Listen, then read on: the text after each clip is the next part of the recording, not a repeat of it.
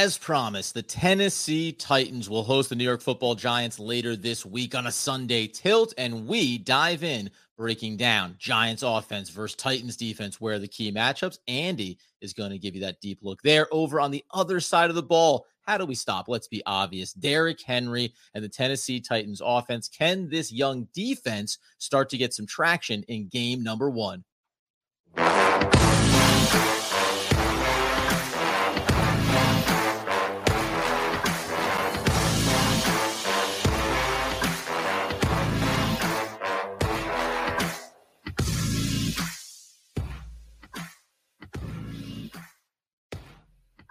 All right, let's talk about the other side of the ball, and that's the New York Football Giants defense taking on this Tennessee Titans offense. And Ryan Tannehill, obviously the return off of injury of one Derrick Henry, feels pretty self-explanatory. It starts with the run game for the Tennessee Titans. It's fascinating to go back and look.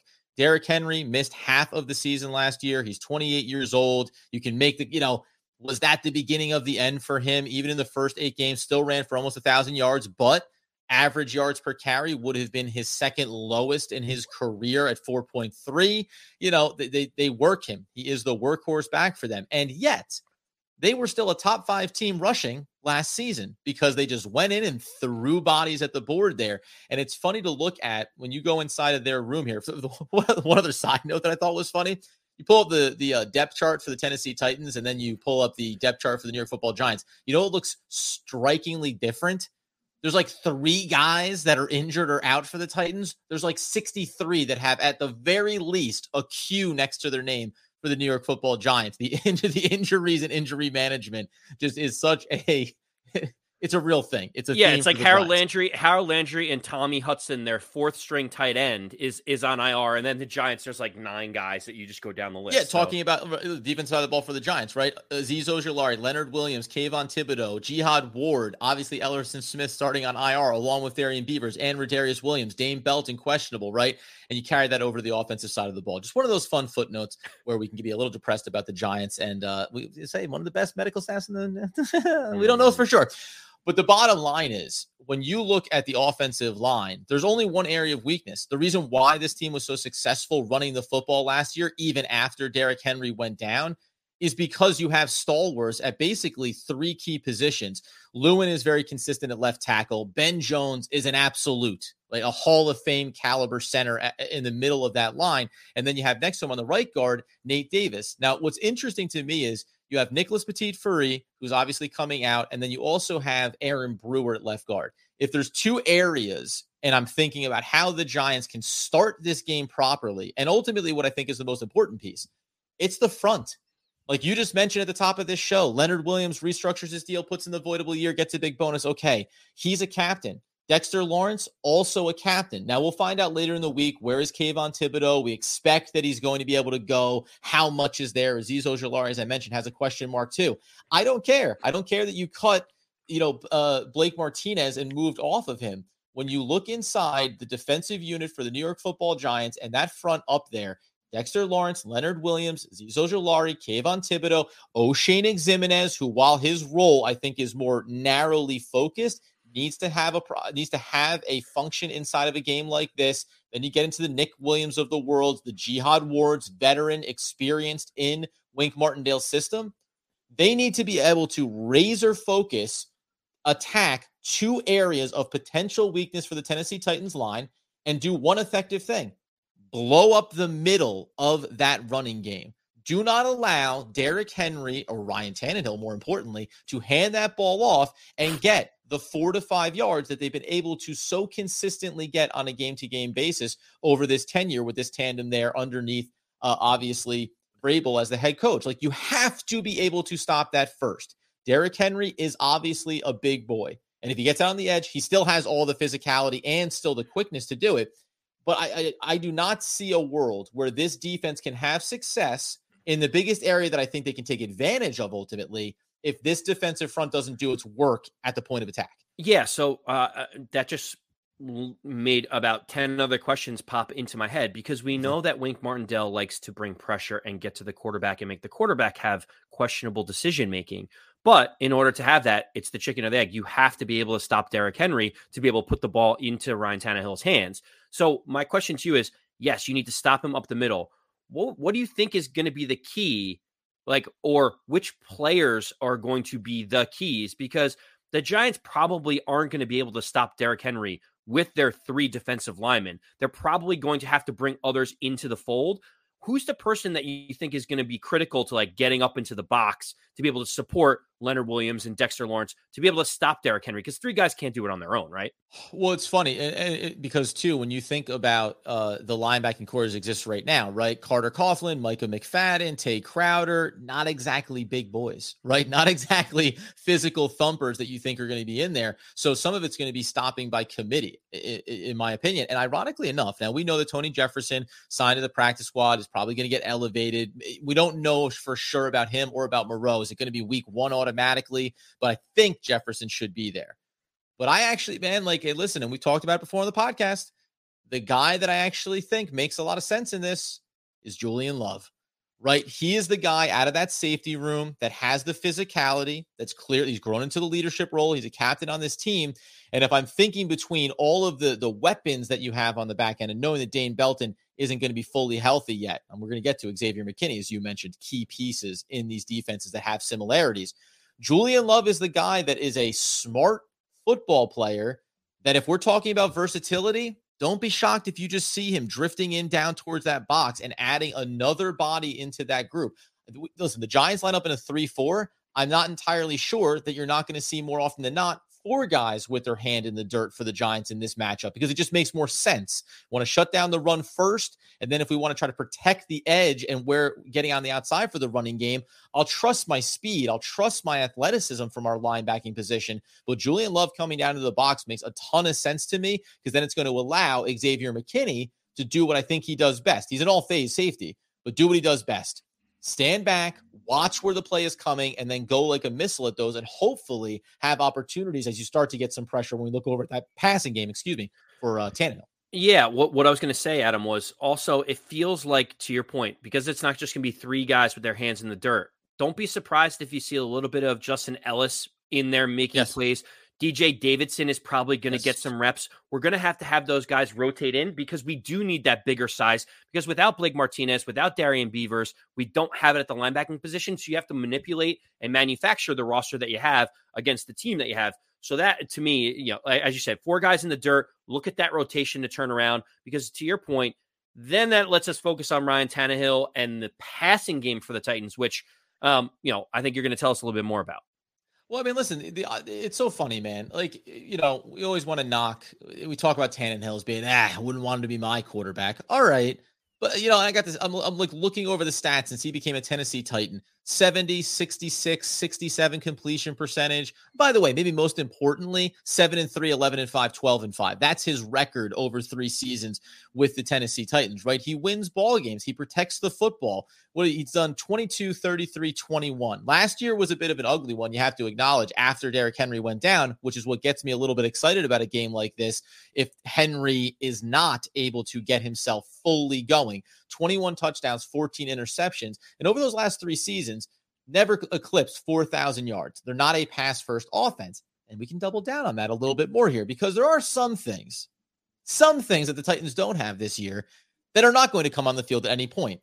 Over 150 targets are not in the receiving core for the Tennessee Titans this year in Julio Jones, kind of a footnote, A.J. Brown, major footnote, right? A.J. Brown goes over to, unfortunately, our division rivals in the Philadelphia Eagles, but he had 105 targets, 63 catches, 869 yards last season, and again, only played in 13 games. Oddly enough, just as we're talking about the Eagles eventually this season, A.J. Brown has a hard time staying healthy, something to keep in mind. But you lose 150 targets, and the replacements for this, in theory, are possibly exciting and dangerous, and there's one that I do want to focus on. But by and large, nothing should scare you if you are Wink Martindale when you look at the receiving core for the Tennessee Titans. They bring in Robert Woods, had injuries last year, coming over from the Rams, 30 years old. It's a flyer in a lot of ways. If he gets back to it, fantastic. If he doesn't get there, he's just a guy that couldn't quite make it back after another injury setback. The only other guy, there's 2 things here that I actually find fascinating. Treylon Burks is the rookie. I'll find him interesting because he's a big-bodied boy. This, I think, is the Aaron Robinson matchup. Hey, you have speed, you have some size. You need to be able to go take on a rookie wide receiver and effectively shut him down. We're going to leave Adoree Jackson to start on Woods, make sure that he's not a problem, and then work down the list as you see fit. But what I do find interesting is, and I'll let you hop in here, Andy, I do find it really interesting that a guy like Nick Westbrook-Ikhine, who only scratched the surface in my mind of what he's going to be capable of. Last year, when you look at what he did from a stat standpoint, again, understanding you didn't have the run game involved here. He's 25 years old, and in his second season, 38 catches on 57 targets, 476, and 4 touchdowns. I think that he is the quiet, next leap player here, that it'll be interesting to see how those matchups go for Wink Martin. And I'll talk about the secondary overall, but are you bullish on the lack of talent in this wide receiver group? I don't see it exactly the same way that you do, Adam, but of course that's why we have our different perspectives. Yeah. I wonder, and this is just a question I have for you. Obviously, in this point in their career, AJ Brown is way more explosive and way more talented than Robert Woods. Yes. However, before getting injured, Robert Woods, if you look at his stats in 2018, he had 86 catches. In 2019, he had 90. In 2020, he had 90. He was on pace for almost another 90 catches again. He's a possession type receiver. And listen, don't get me wrong. AJ Brown is a great wide receiver. He had over 1,000 yards back-to-back seasons with 11 touchdowns in 2020 and 8 touchdowns in 2019. You could argue that Woods has been the more consistent player over his career. And you talk about Tannehill having high completion percentage. Tannehill likes to get the ball out. Short, quicker, possession-type guys seem to jive better with what he is. So maybe you could say A.J. Brown was underutilized. And I think that's what the Eagles are hoping for by going to acquire him. Yep. And maybe the Titans are saying, give me Bobby Woods, the possession wide receiver that's going to get me 90 balls, because we need a security blanket rather than to blow the top off of a defense. But we also have guys that are in the building and first-round picks that could flourish and give us 80% of what A.J. Brown gave us to begin with. Oh, that's fine. Listen, I'm not saying that Woods is done. It's just, you combine the injury with being 30 years old, and you think there could be some drop-off there. And even if there's not, though, Adoree Jackson, go do your job. Right. Bobby Woods is not in the top X number of wide receivers. I'm not taking away from him. And if I said he's not in, these aren't even numbers he's not in the top 10 of wide receivers. Doesn't mean he's not in the top 15, right? Doesn't mean he's not right there behind it.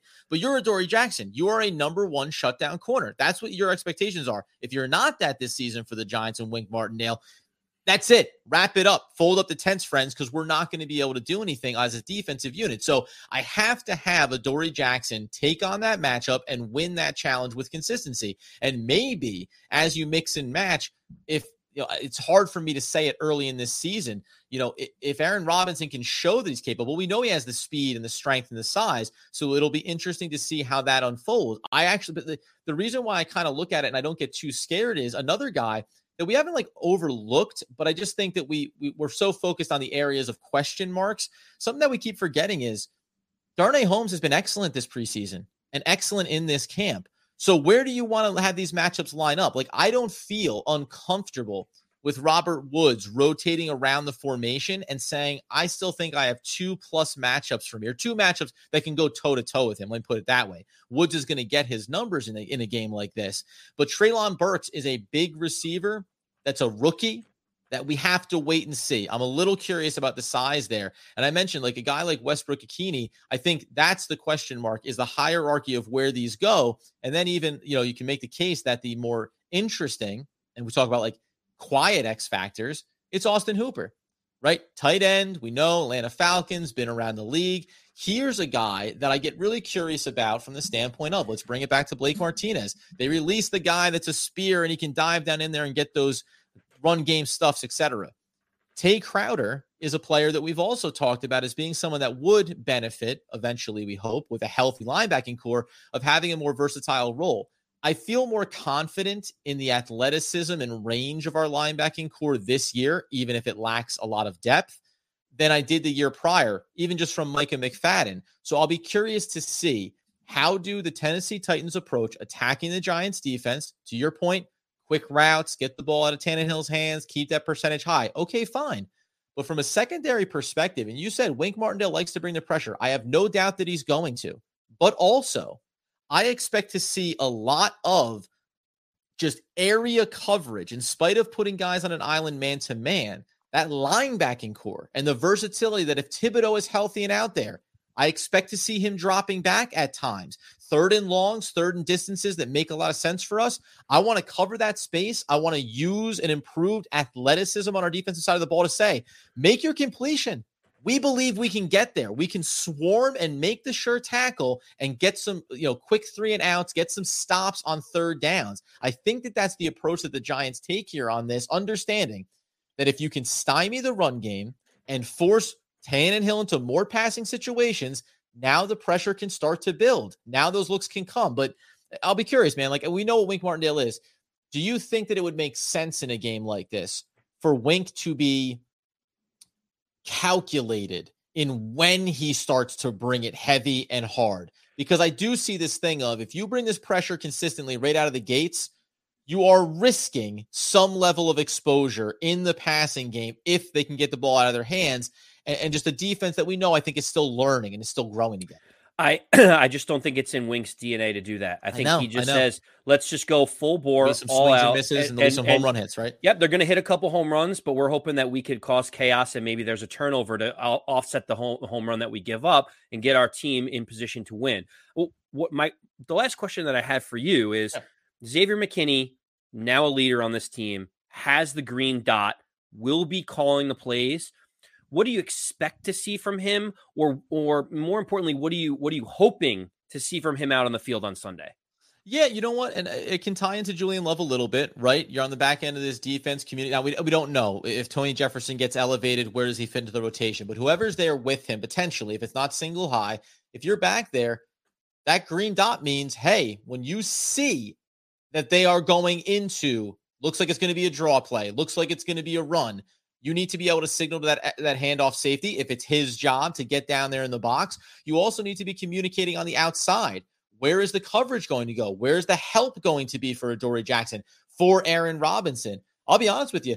What happens with Aaron Robinson on the outside is going to be reflective of him as a cornerback, but it can also be reflective of Xavier McKinney, because his job is to mitigate the risk. When Wink says, we're going for it, it's Xavier McKinney's job to cover up the potential exposure on the back end of this defense. So I'd like to see him play instinctually. I'd like to see him be able to come down near the box, communicate with the linebackers, and then drop back, right? I expect Xavier McKinney, to be very mobile in a game like this. And what I mean by that is just, I want you down near the box pre-snap. I want you fading back. I want you with enough speed and athleticism and what you are as a player to be able to disguise where you exist in this defense, because that's how I think you have an effective.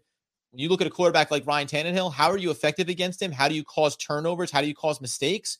You have to confuse him. He's a smart quarterback, but he's not the best in terms of skill set. So you need to put him into a situation where he thinks he has the opportunity, and you as Xavier McKinney, you take it away. You get your teammate in the right position there. So I'll be really fascinated to see how that trickle-down effect happens, and also how that communication line follows through from Xavier McKinney up to the defensive front, because in between them is what? Tay Crowder, Carter Coughlin, Micah McFadden, right? Maybe Cam Brown. Didn't even mention him. I think Cam Brown could get rotated in here. And there's one more point I want to make, but that matters too. The relay matters here. And I think Tay Crowder, at least having experience as a starter in the NFL, that could help, because he's been there with Xavier McKinney, and hopefully they've built that relationship. So I can't put that pressure on Carter Coughlin, who hasn't been getting significant reps on the defense, or on a rookie like Micah McFadden, who you don't necessarily want to give the learning curve of week one. You need to be the key link in this chain. Yeah, we talked about how the second, all offseason it's been, the safety position, the secondary is very, very thin. Now all of a sudden with Beavers going out and Blake Martinez no longer on the roster, you're like, actually, it's linebacker that's very thin. Like, that inside linebacking is razor thin, and it's with a lot of inexperienced guys. Like you said, even guys that have been around for a year or two, they've only been getting situational and rotational snaps, like a guy like Aaron Robinson or Carter Coughlin. So, like, the communication is going to be key, and we're going to need some guys to grow up faster than what they maybe were going to be accustomed to a month and a half ago. And one more component of it is don't be surprised if there's an opportunity maybe for Cam Brown to get some reps because he's athletic and he has that range. Calitro's on this roster. He's on this roster for a reason, and it's tied all the way back around. When you release a player like Blake Martinez, Calitro is not him. Also, he's a veteran that has experience, and you saw that in preseason games. Understands how to diagnose plays, be effective, be in the right spots. I expect him to be leaned on in a game like this to just be Mr. Consistency, a model of consistency. Don't overdo it because Micah McFadden is going to make mistakes in his young career, right? Cam Brown, even if he gets chances, is going to make mistakes. Oshane Ximines is limited in what he's capable of doing consistently. So a guy like Calitro is going to play a big factor. As we kind of will push back from this, we're not going to give some predictions around stat lines and those types of things. We'll save them for later in the week, what we think is going to happen in this game. Where are you on this, though? Because we talked about it yesterday, how the Giants, when you look at their schedule, you can go, well, there's some here, there's some there. But all those teams are looking right back at it and going, yeah, there's some opportunities here against the New York Football Giants. Do you think that the Tennessee Titans are right on that edge of, could they be taking a step back? And could the Giants catch them off guard potentially? Not a lot of wins or losses, but just competitive game, right? Rep to rep, down to down, quarter to quarter. Or are we underselling a 12-5 football team that had to adjust some things, but is really well coached and has a veteran experienced quarterback? And this could just be, hey, we know how to win games, and we can do that against a team that is still learning what they're going to be. This is going to be an uphill climb for the Giants. There's no way around it. It's a reason why the Tennessee Titans are 6-point favorites right now. They're playing at home. They play well at home. They have a great defense. They are number one at stopping the run, and they were number one at running the ball. Those two old school things will always keep you in a game. What I keep thinking about, and you mentioned it before, and my mind just keeps going back to it. This offensive line still is the biggest question mark. We all say it's Daniel Jones, but the offensive line is the question mark. They have not gotten consistent reps together, Adam. When you have to go into enemy territory and the crowd is going to be loud and drunk and excited about football being back, can we get continuity across this line and not get false starts on the first possession? In my mind, I'm already seeing it's 2nd and 5. We got a first good pass, and all of a sudden Glowinski pops off sides or false start or whatever, and all of a sudden we're back to 2nd and long, 3rd and long. Really, to me, it comes down to, can this offense get comfortable, not be jittery? Daniel Jones make confident, assertive plays out in the pocket. Offensive line, be able to be competent in the run game, but also don't give up those false start penalties and just look like a unified unit. To me, it all speaks to what that offensive line can do. If they are helping and they're a net positive instead of a net negative like they've been for 3 years, then I think the Giants have a legitimate chance to win this game. Yeah, and listen, the Tennessee Titans were a team that were still top half of the league in points per game, even in losing a player like Derrick Henry halfway through the year, right? They still won 12 games in spite of losing Derrick Henry. So when you think, as I, stopping the run game, that's the first step in this process, but you can't be short-sighted and think, without him. No, they showed last year they're capable of manufacturing success. It'll be fascinating to see how it goes. It looks like, from the bird's eye view, that Andy sees some opportunities in our wide receiving core to have success against the Tennessee Titans. The touches for Saquon will be a fascinating one to watch. And then on the defensive side of the ball, listen, old adages, right? Stop the run first. If the Giants can accomplish that, then this secondary, which has question marks, I think can still be successful against the core for the Tennessee Titans, against Ryan Tannehill. And we'll talk more about who could have a big play later in the week. At the end of the day, Andrew Makowitz, this was the double dose offense and defensive side of the ball. We still have our betting lines to do, our fantasy lines to do, and then predictions. How will Daniel Jones perform? You noticed we stayed away from individual performances. We'll throw some stats out as we move through the week. And gosh darn it, friends, again, it's the NFL. It kicks off this week. I just keep driving that home. We get NFL football this week. Hopefully you enjoyed it. Get it on the comments. See what you are concerned about watching for as we continue to break this down all week long. I love it. By the way, as you would want Nate, and I guess Nate demand that people know. Adam, I need a little bit more excitement. This is week 1 of the NFL season. We can't have these critical errors in judgment. We just talked about the offensive line. I need you to step up your game as well, my friend. You know what it was? Too much excitement. Got to stay within yourself. Got to get the reps. If I'm wearing the green dot, I got to be communicating properly. And we will see you again breaking down all those additional details ahead of Sunday's tilt. And as Andy Makowitz would want, need, and demand the people know. As always, let's go Big Blue.